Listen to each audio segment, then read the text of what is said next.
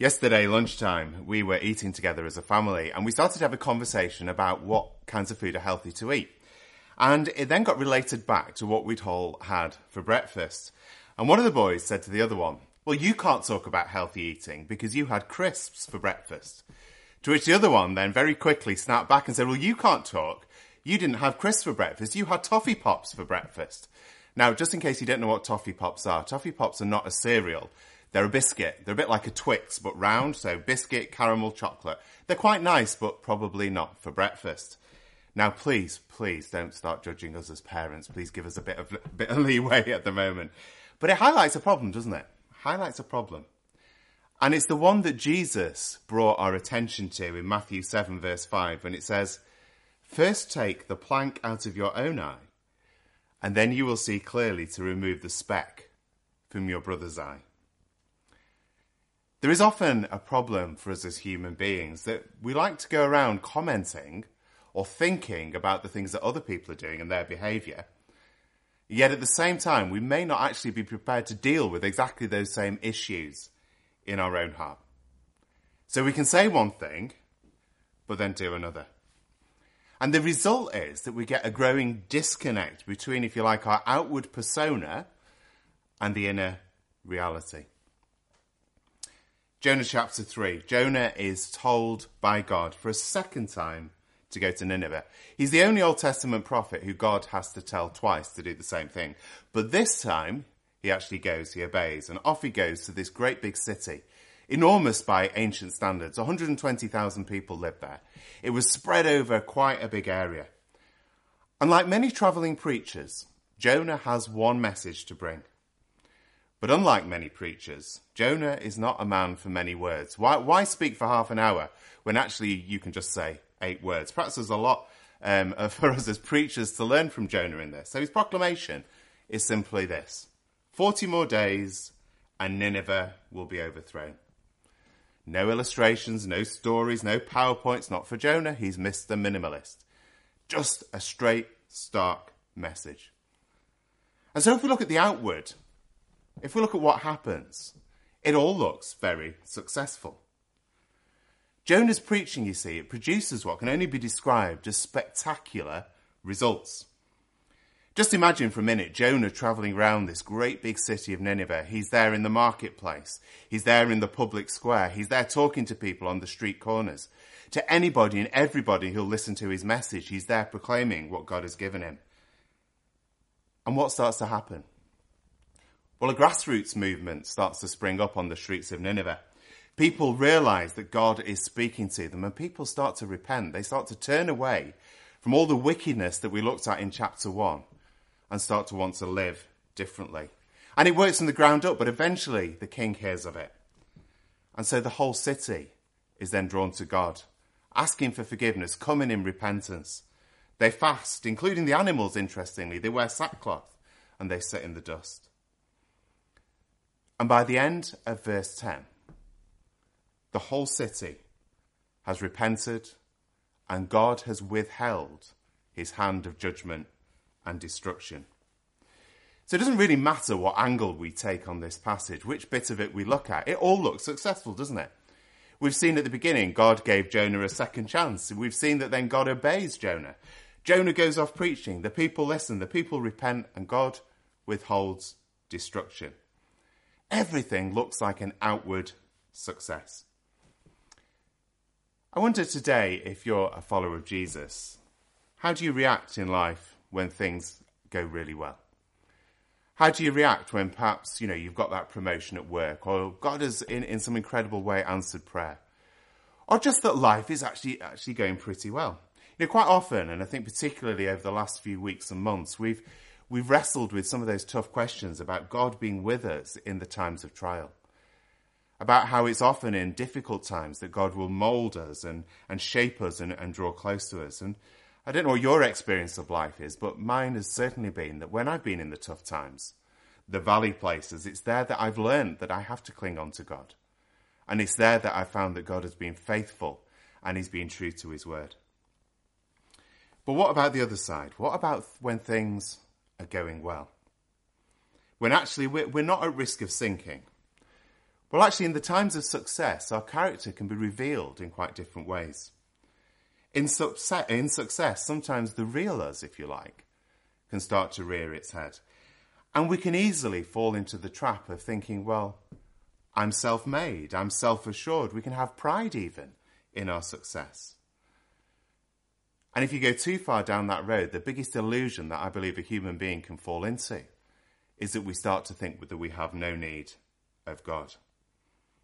And in times of success, actually, the problems of disconnect between what we portray and actually the reality of what's going on inside can go ever deeper and wider. Jonah, outwardly, at the end of chapter 3, is in a good place, outwardly. He's given the second chance from God. He's received God's mercy. He's then done this preaching tour that has sparked the greatest spiritual awakening of the Old Testament.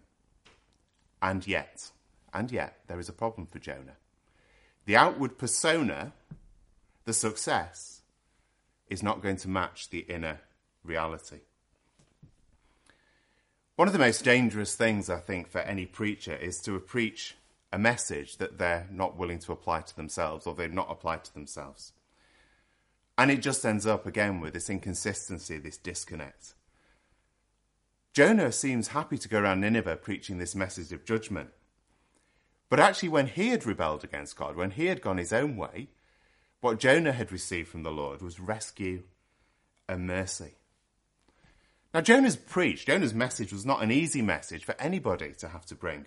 What a tough message to have to take to the greatest city, this pagan city, the greatest city on the face of the earth at the time.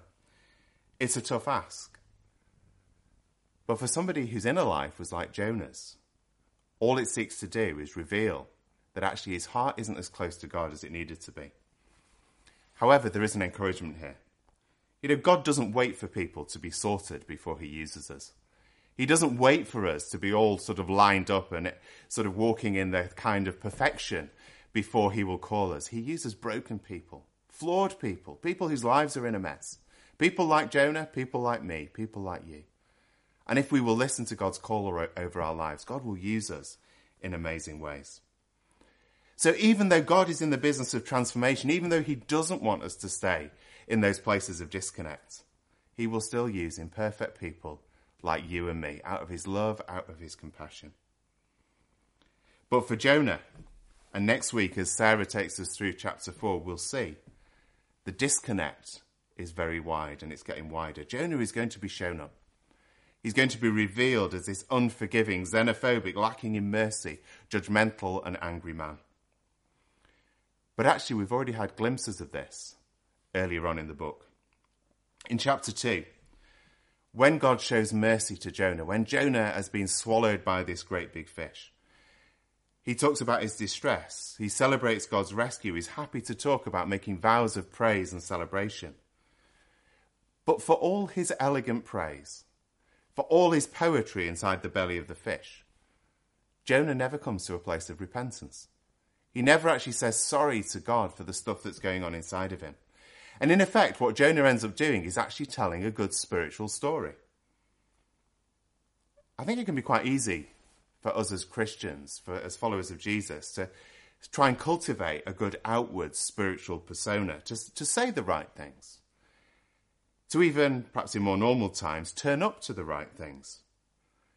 And yet actually, if we're honest, deeply honest with ourselves, there is still inner turmoil, inner conflict, still stuff that doesn't measure up, stuff that doesn't add up, the growing disconnect between the spiritual persona and the reality of inner life.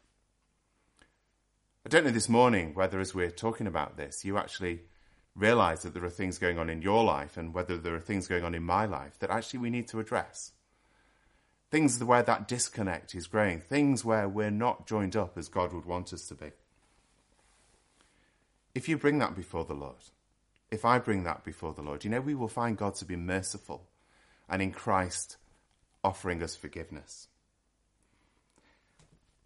I remember quite a number of years ago hearing a story about a group of ministry students who were learning how to preach. And as part of this, they were sent out to various churches on a Sunday, and they were given free rein to preach on whatever they felt God had called them to preach on. And then they had to feed back to their group and sort of say how things had gone, what they felt about it, and so on and so on. And one of them said, well, in feeding back, the teacher said, well, what did you preach on? And this one person said, I gave the congregation a message like Jonah. I came and I preached judgment, and I preached that Jesus would return as the judge of the living and the dead, and that they need to repent. To which the teacher then replied, well, did you do it with tears in your eyes?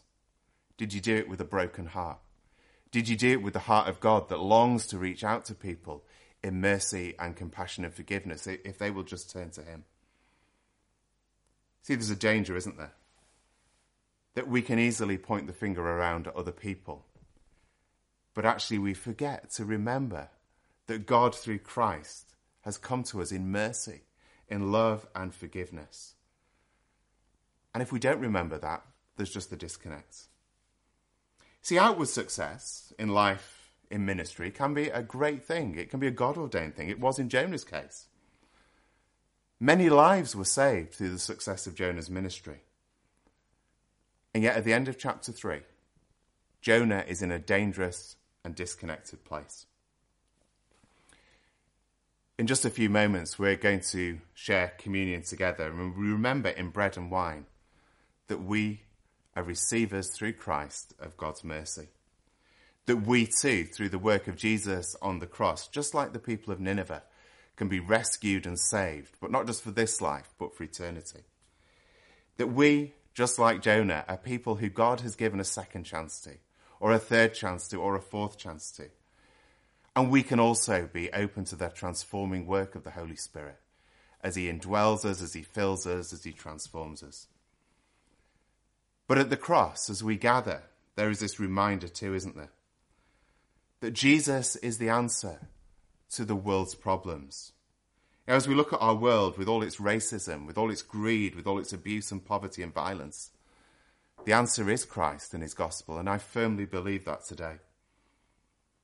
But to bring that answer without actually applying it to ourselves actually leads us to be like a Jonah. To speak of others' anger without actually addressing the anger that's deep inside of us. To point the finger at others' greed without looking at the issues of greed in us. To point the finger of judgment without realizing that actually we have been the receivers of God's mercy and his grace and his love. Just pulls apart and disconnects our inner life and our outer life. So what does God want from us this morning? What does God desire? Psalm 51 verses 16 and 17 says this. You do not delight in sacrifice, or I would bring it. You do not take pleasure in burnt offerings. My sacrifice, O God, is a broken spirit, a broken and contrite heart. You, God, will not despise.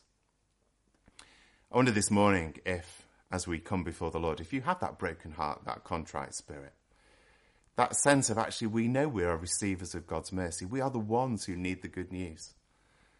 Do you have that sense of God working in you, of transforming you, of bringing an end to those areas of disconnect in our lives? Let's make it our prayer this morning that we will be open to God, that we will allow his Spirit to work in us, to transform us, so that we may become more and more like Jesus, like the Son of God, and not be like Jonah. Let me just pray for us. My sacrifice, O God, is a broken spirit, a broken and contrite heart. Lord, I want to pray for each of us this morning that you will help us to approach you as we truly are. Thank you that in you we don't have to put up pretense, but we can just approach you knowing that you are full of mercy and compassion. So I pray, Lord, that this morning, as in a few moments we gather to take communion, that if there are things we need to say sorry to you for, Lord, just give us the courage to do that, to come and confess the disconnects in our own life. And Lord, we thank you that you are merciful and gracious and compassionate. Thank you that you love us, and thank you that you came and died for us. In Jesus' name, amen.